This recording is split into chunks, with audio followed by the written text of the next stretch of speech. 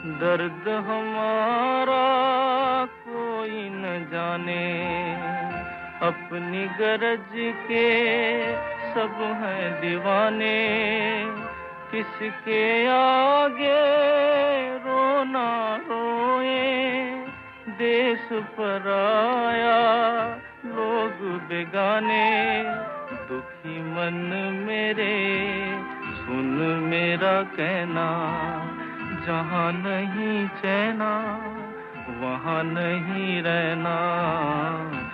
Hello everyone, welcome to the next episode of Material Analysis Podcast, and this is me, Dilip, your host, and of course we have a better host today, and we have Chandu, Pramod, and Bella today. Say hi, guys. Hi. Hello. And today the topic is going to be on mental health, and we would like to discuss few aspects of mental health with you, especially from a material analysis point of view, of course. First thing being access, and how important access is, especially for everyone, to healthcare, including mental health, and how it is getting completely depoliticized over years, and how the causation can also be political. And we also would like to cover the topic of occupation and mental health. And as we go, we would like to talk a bit more over mental health from various angles. So first, I would like to start off with Chandu. And would you like to start the conversation with the point about access and mental health, Chandu? Well, yeah, access is definitely an important point. First of all, think about in terms of countries. Like in certain countries, like when I was growing up in India, mental health access wasn't really a normal thing. In my fairly large group of acquaintances, there was only one person in my undergrad who actually went to a therapist. And knowing the whole lot of us, I think all of us should have gone to a therapist at some point. This was not uncommon. Now I hear among young people a lot of conversations about mental health, and it seems that at least in a certain strata of society, in a certain strata of English speaking well-heeled part of society, it is becoming more common to talk about these things, to discuss resources, to discuss where you can get these things for cheap, if not free. But it was not always so, and it's still for most Indians is not so. It's much harder to find a mental health practitioner than to find any other kind of doctor. And this access gradation is a lot between global north and global south countries, like the few countries I have lived in. So while it may seem that in certain countries people have a lot of mental health issues, and in certain countries they almost don't, actually it just may be a complete matter of access. Of course, political decisions play a huge part in that access roles as to if mental health is funded or not. Like Reagan era America did a pretty huge number on how mental health was viewed in America, and sort of the effect it had on other social issues like homelessness, etc. So guys, we want to talk about the material aspect of this particular mental health. Well, one of the things that I was going to add is that, there is also a pathologization of mental illness that has existed for a long time, where everything, I mean, knowing what the medical establishment is in India, we know that, for instance, you go to a doctor and sometimes you complain of symptoms, they can actually dismiss it and say, you're imagining this.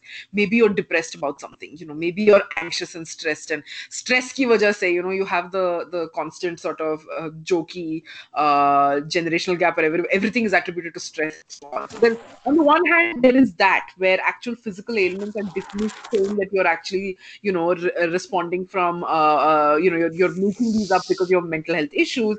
And on the other hand, though, if it is a mental health issue and somebody's making things up, there are no actual resources to access. So yes, there is a severe paucity of psychiatrists and psychoanalytical services in many hospitals. If you go to district hospitals, for instance, the state the state of their psychiatry departments are appalling.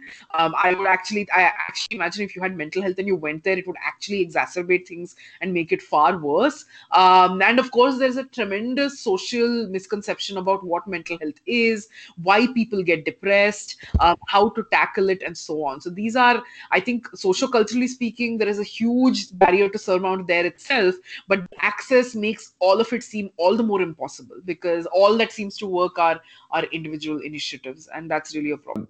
I mean, like, one thing that we should talk about, I think, is the new bill that's come in, I guess, which has guaranteed,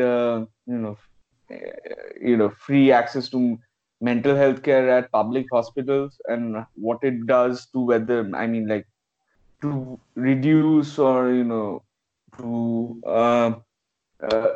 normalize mental health,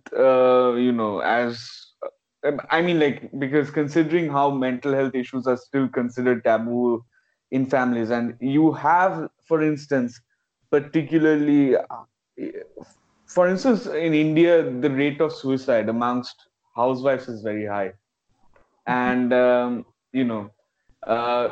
considering, there are, I mean, like, I'm not just going to say the reason the rate of suicide amongst housewives are very high is because, uh, of just mental health issues. But I mean, like, there are obviously certain societal factors that push people to that as well. But it's also true that, there are issues that are not being addressed, and, proper redressal is not being sought when it could. So I think that's something we should talk about. I think we should also be talking about the new bill that's coming in.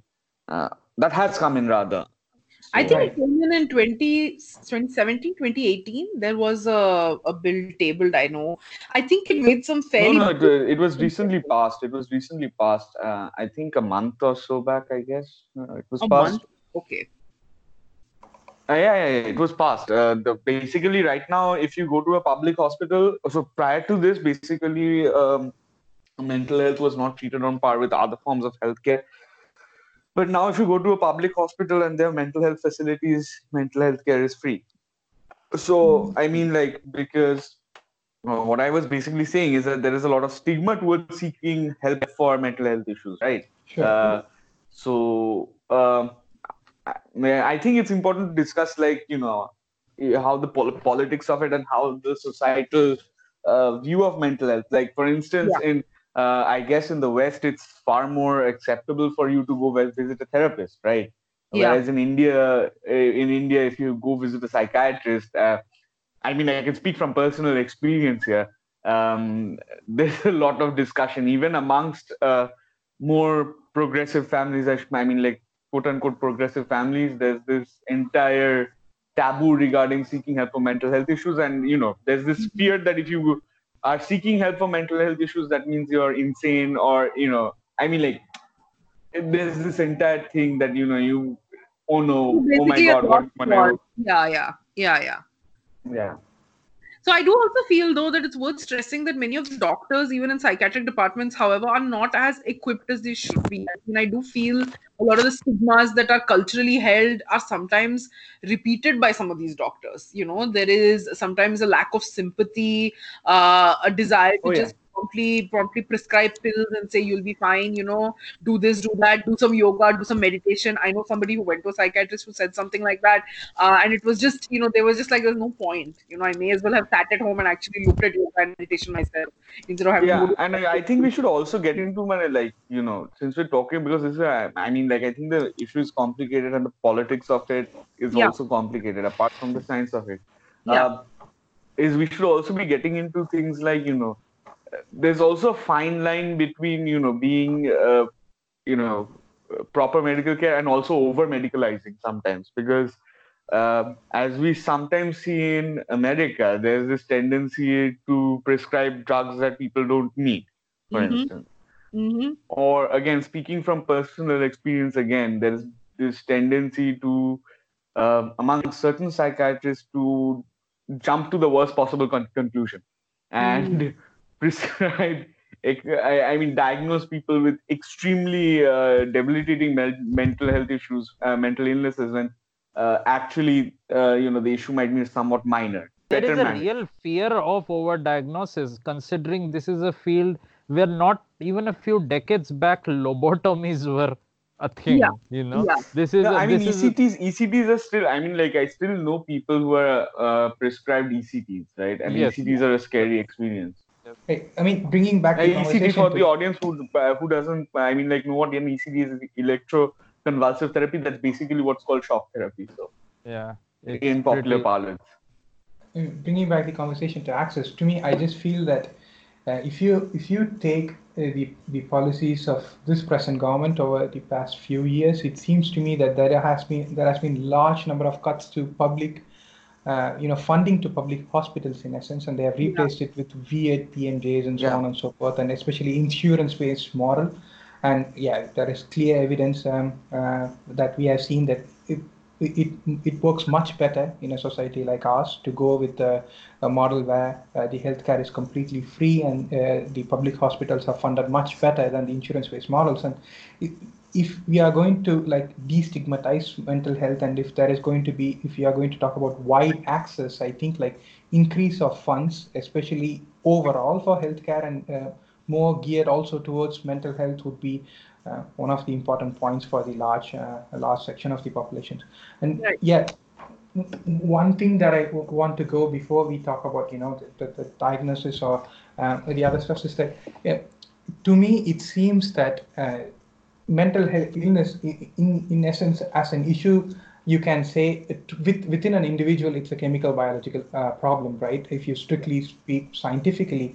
But the causation is often depoliticized. Like for instance, we never talk about like structurally capitalism being an issue, or like one of the causations for mental illness, or Indian context, caste being one of the important contributing factors, or gender being one of the Yeah. important contributing factors. So Yep. like there is a wide kind of decoupling important structural factors that could contribute to mental illness. And this to me like has a huge benefit for the people who want to keep it that way, who want to keep it in a sense that like it is an individual atomized issue, rather than like as a community what we can come together and then solve these structural issues. Yes. And I want to hear your guys' take on it. There is a small example, a medium example, and a large example of why structural reasons of pervasive mental health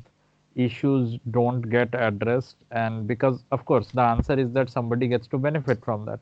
So a large example is that there are studies which show that there is at least correlation, if not causation, of widespread poverty with mental health.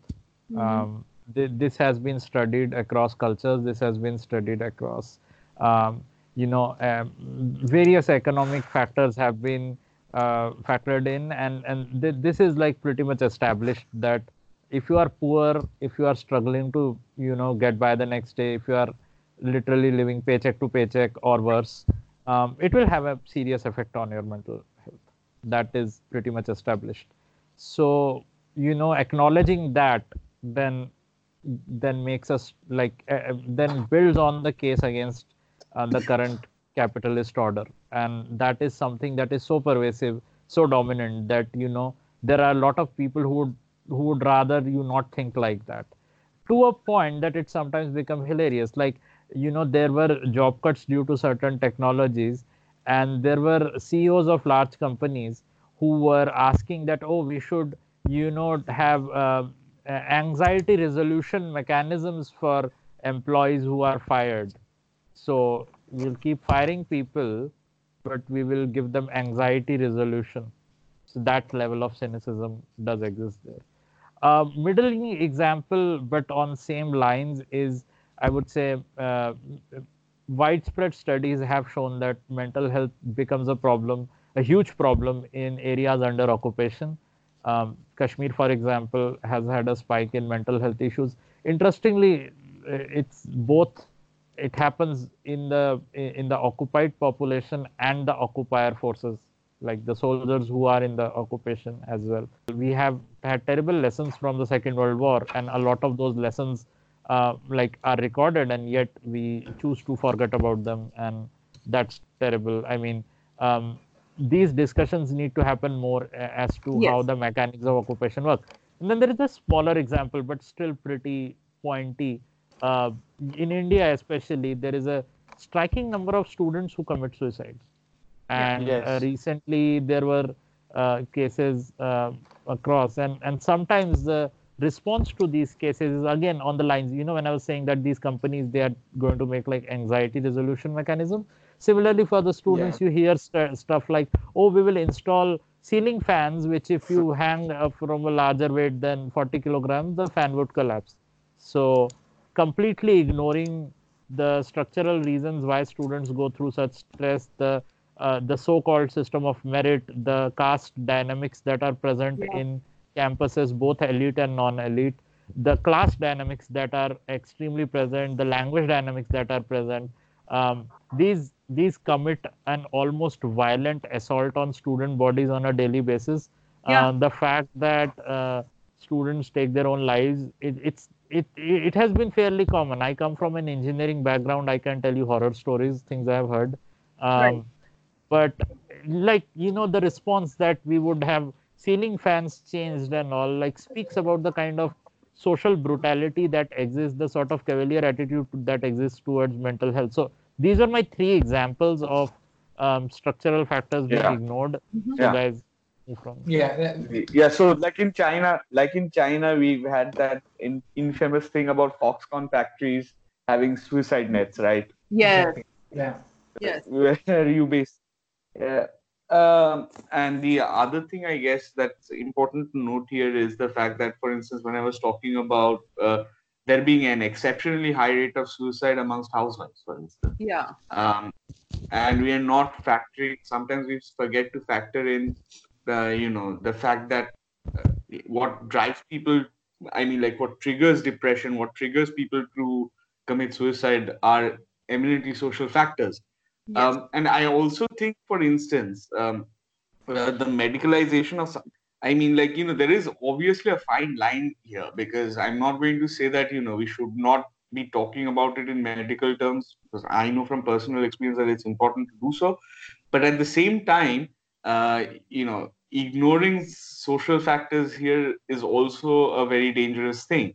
Um, uh, and there is also, I mean, like, this is somehow what I perceive that's happening, especially in America, for instance. And I think it's important sometimes to talk about America, because we seem to be getting a lot of our lessons from America, Very true.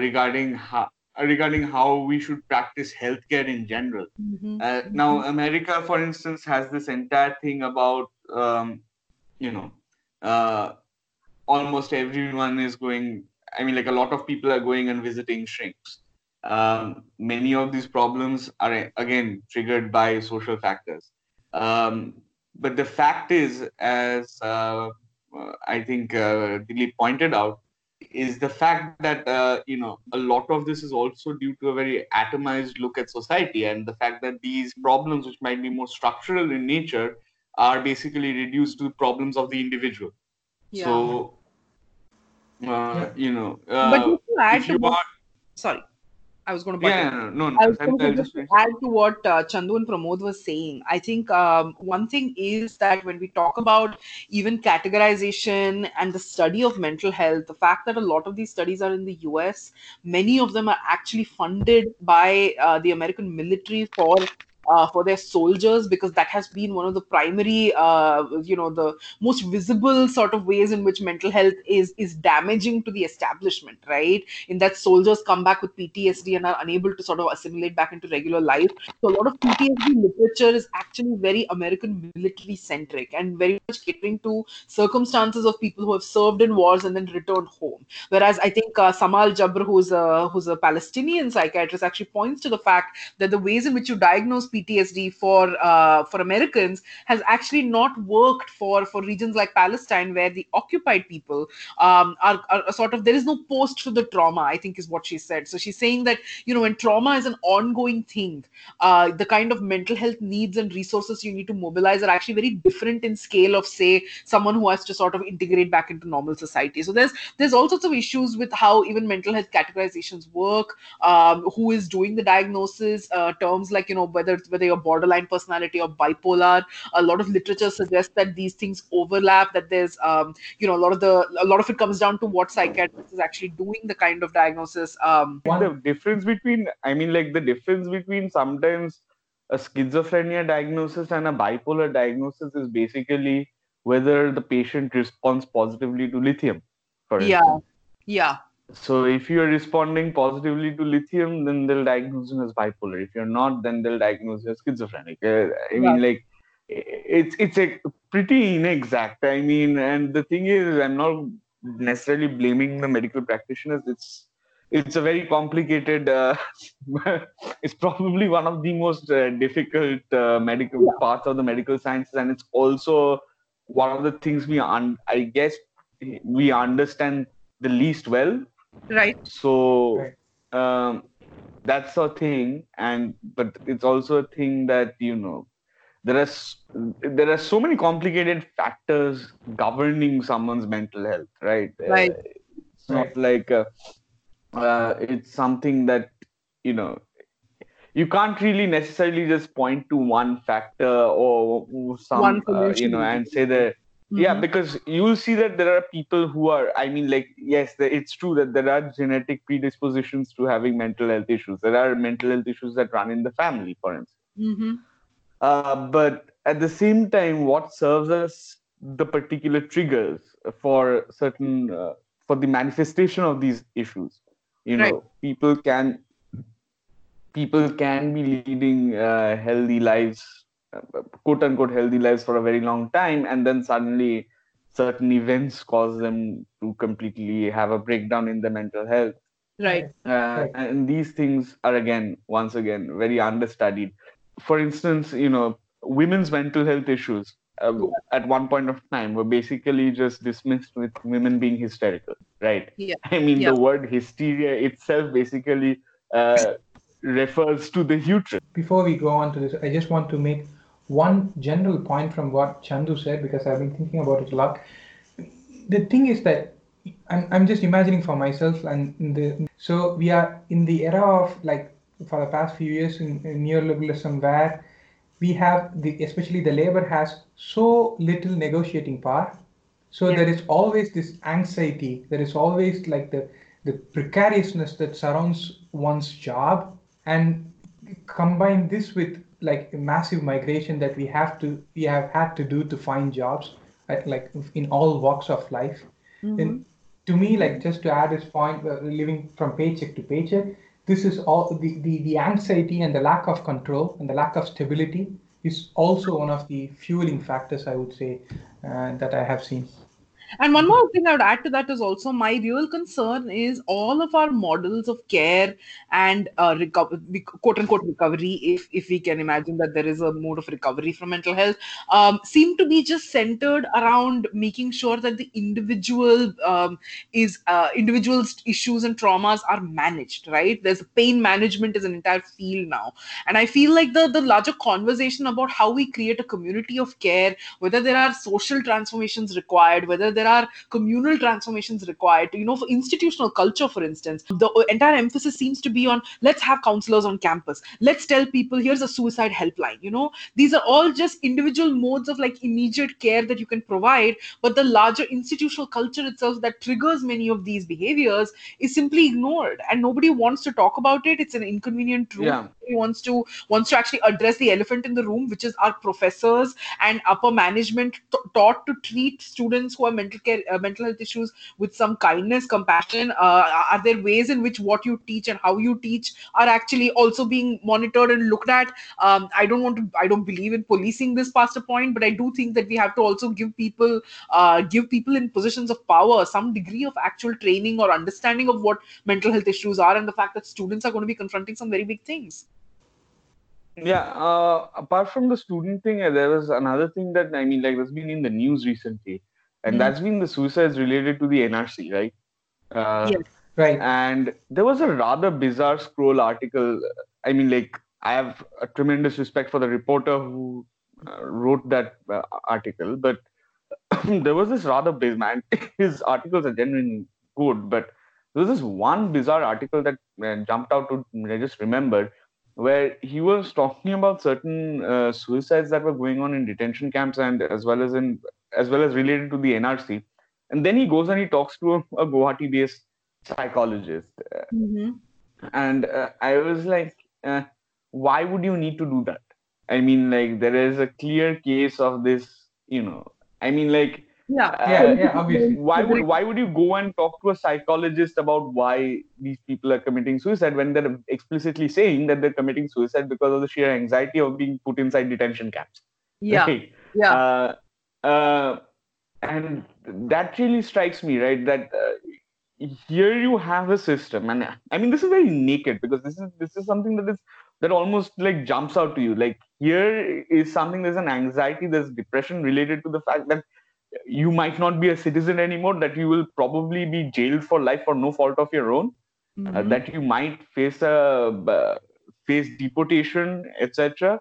And that is essentially why certain people are committing suicide in Assam and now in West Bengal. Yeah. And the response of this, I mean, like, this Scroll reporter was under a lot of pressure from the Assamese nationals.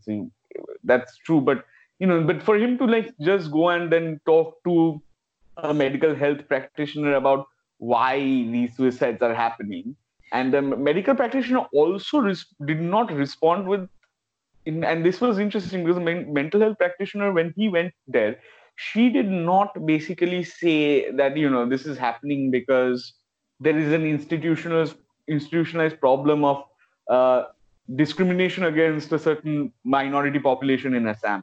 Yeah. She didn't say that it's because that there is there's a very real anxiety and there's a very real fear. I mean, with consequences of this, your people's lives being destroyed by this particular exercise. She just like pointed to some, okay, so this is what happens during when people are growing up, blah blah blah, and so this is like one of those other factors. I mean, like, it just got treated as some kind of triviality. Very famous case also of one particular columnist. I don't know if we should risk naming him, but he basically suggested that Rohit Vemula was depressed and that's why he killed himself. And people are making too much out of his caste identity and the social factors that led to it, when all of the events that led up to his suicide were very clearly documented. And it's actually so much trauma that he underwent is self-evident, but there is still a need for people to say no, but this is somebody with mental health, and that is why he took the extreme step, unlike other people who didn't. And this is very terrible sort of idea that there are certain people marked out as particularly vulnerable because of the state of their mind rather than anything else, instead of actually talking about political and social events that are clearly this innovation that Chundu was talking, this quote unquote innovation that Chundu was talking about, the fan. In IIT Madras after the recent suicide there. Yeah. This was something that actually is very, very common in this town called Kota in Rajasthan, which basically has become this hub for all these coaching centers for getting into the IITs and medical colleges. Yes. Where basically school children are going to these cram schools and basically spend 2 years of their life slogging away trying to crack certain entrance exams. This kind of high pressure environment where you're made to feel like a failure if you don't get into a particular institution, where it's made to seem like your life basically depends on getting. I mean, like, if you actually step back, it's kind of bizarre and it's almost it's very absurd that anyone would think like that, but it's a factor. It's a major factor. And to dismiss such cases and say that this is absolutely not societal and this is some kind of problem of the individual. So I mean, like, it's very common to say, okay, so these people are committing suicide, but these people are not. Yeah. I mean, like, everyone responds differently to different things. That's true. But, the fact is that if we had a healthier environment, then no one would be, I mean, like, the rate of suicide would be much, much lower. That's also true. And I think that's the conversation that people don't want to have. I mean, like, people who just say that, oh, it's just an individual problem and this person was depressed. It can be true that someone is more susceptible to depression. It can be true that some people are more susceptible to anxiety, but it does not say why. But then again, not everyone with depression or anxiety is committing suicide. and Right. why they're committing suicide and the particular things that are driving them to take that step is Right. also important to discuss. It's very interesting that you can have entire cultures which sort of uh, forcibly shut their eyes to something which could be very obvious if you are looking at it from the outside. The quotas problem specifically, it looks a lot like, I mean, you guys know, right, that in Japan there is a lot of people who commit suicide, Yeah. and Yeah. often those suicides are concerned with very toxic workplace cultures. And this entire evolution of Japanese capitalism. And the interesting thing is that Japan, for what it's worth, does have a um, very strong welfare state, actually. And Yeah, yeah, it so does. does South Korea. So, Yeah. so does South Korea. I mean, like, and Japan and South Korea have some of the highest suicide rates amongst the entire OECD. For instance, in Japan, one of the things that's often discussed is the workplace culture, right? And the workplace culture is that even though companies basically take care of your medical insurance, work hours are very favorable. Worker rights are strong. In fact, in Japan, there's Mm-hmm. also this culture that basically where you there's this workplace culture where you have to show that you're working, for instance, that you're making an extra effort. So there's this bizarre culture of bringing in pillows to office to And pretend you're pretending to asleep, work, to yes. So, pretending to sleep, pretending to yeah, sleep because that pretending basically to shows that you're sleep because tired the after idea is that working. you worked so hard that you have to sleep. I know. People are encouraged to put in overtime, unpaid overtime, by the way, uh, as to show their commitment to their work. And this thing is ingrained socially to a very large extent that if you're working for a company and the company is taking care of you, you have to show loyalty to the company. And by what's one way of showing loyalty to the company? By putting in unpaid overtime.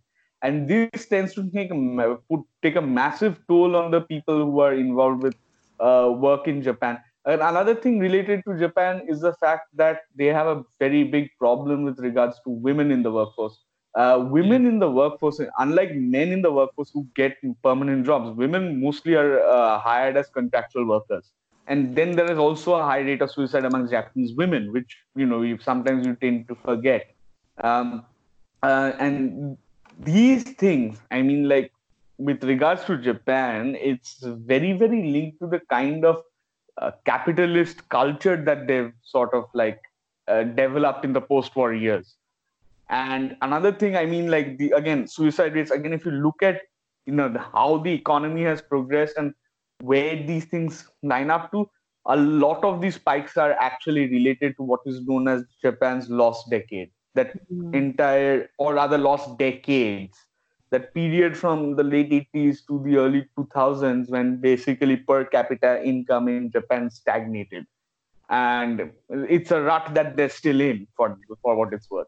Um, uh, and this stagnation of thing, and this is leading to basically companies downsizing. This is leading to their economy being in trouble. Although they're a rich country, I mean, like they're very well off and a rich country, but it is a big problem for Japan. And the thing is that these things are very, very linked to how the economy functions. You see that with the recession in America as well. Suddenly, suicide rates go up as people get Yeah. fired.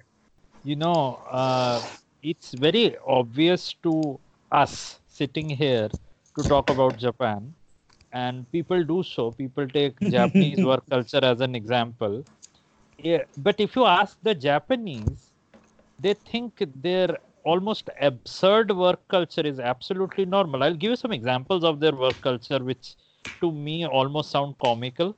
The fact that many Japanese employees stay with the same company for their entire life since they're out of college. The fact that, as Pramod was saying, most women in these large Zaibatsu-esque companies are treated in a manner which is, I mean, India is a deeply misogynist country, but this is like some real weird shit, man. Like this is like stuff which is borderline dystopic. It's cringe. Yeah. And it's like, the things which we debate about, which we sort of want to hide away in India, like, women being given more work at the workplace in terms of like care work or like company events and stuff, and then people argue about them, and then people say that this is how misogyny operates. Those things are official part of Japanese work culture. The sort of things we sort of try to sly away from. Is it too far a reach to actually say that in many ways this is actually the logic of capitalism? It is to expect obscene things from managers. It's to train a managerial culture where they think of people Yes, purely yes. I don't. Yes. I don't think that this strange Japanese culture does not come out from vacuum or something. But then, of course, like Pramod said, that it's not as if they are the only capitalist country on earth. So, what is specific about the Japanese kind of capitalism which leads to such things? Or That is an interesting question. Yeah. for that matter, the South Korean style of capitalism, which is also very similar. So I can say one thing about South Korea, for instance, is that this kind of work ethic, is instilled from from childhood. And Right. South Korea again has been a very people tend to contrast it with North Korea and think of it as a South Korea used to, until very recently, was a very undemocratic society. It had multiple dictators, etc. And patriotism was very, very ingrained from childhood. Basically, their schools, etc., would basically much like what you hear about North Korea, a similar thing used to happen in South Korea, where patriotism and discipline were instilled from childhood. And discipline, in a certain sense, because of South Korea's political economy, discipline and obedience towards your place of employment was also something that was instilled from childhood. To just summarize what Pramod has said and what you guys have been discussing thus far, for instance, to completely decouple the structural factors, for instance, when it comes to NRC, and to say to look at like suicides due to NRC and wonder what's happening here. When it comes to people jumping through the roof in Apple, or the people who are under complete pressure from educational institutions and so on and so forth, like people who look at these things and still wonder whether there are structural reasons, they really baffle me. But one thing that I really want to talk about, moving on, is that, I kind of feel that over the past few years, or at least the past 40, 50 years, or even longer than that, how individual self-worth has been defined by capitalism, and how even we are all kind of, enslaved to this definition. For instance, it's always the material affluence, how much of material affluence you have, or like whether you are a winner in life, or whether, irrespective of which social background you come from, or the class background you come from, how much that could be a structural disadvantage. That is, that if you work hard enough, and if you play by the rules, and if you are intelligent, and if you are smart, and then you are supposed to win, and that is the only worth in your life. That is, an individual self-worth is how much he is materially, or she is materially affluent, and how much smart and intelligent, and how much of how much he or she can portray this in life. And this sort of is really personal to me, like, because all of us, even one way or other, fall into this, or like we kind of adopt this definition in our life. As far as I have seen, like, is it possible even to say, like, can we not talk about individual self-worth in this manner? What about having compassion, and being nice, and being kind, and being a part of community, and having this culture of collaborating, and being together with each other, and being for each other, is how we can define worth in some way. Instead of this, the individual self-worth is actually always defined by how capitalism defines. And even though we try to deny it, like, even though we try to move away from it, in some way, in our minds, we are calculating, we are comparing with each other, and like how good we are in the profession, and like whether we are better than the other people. And I feel like it's always an entrapment in some ways. What do you guys think about it? I mean, yeah, I agree with it. I don't think there is anything else to say. Right. I have like kind of a landmine of a topic to open if you guys want to comment on it. I'm just wondering if you guys want to comment on, like, being for your friend is emotional labor. Oh God, nonsense.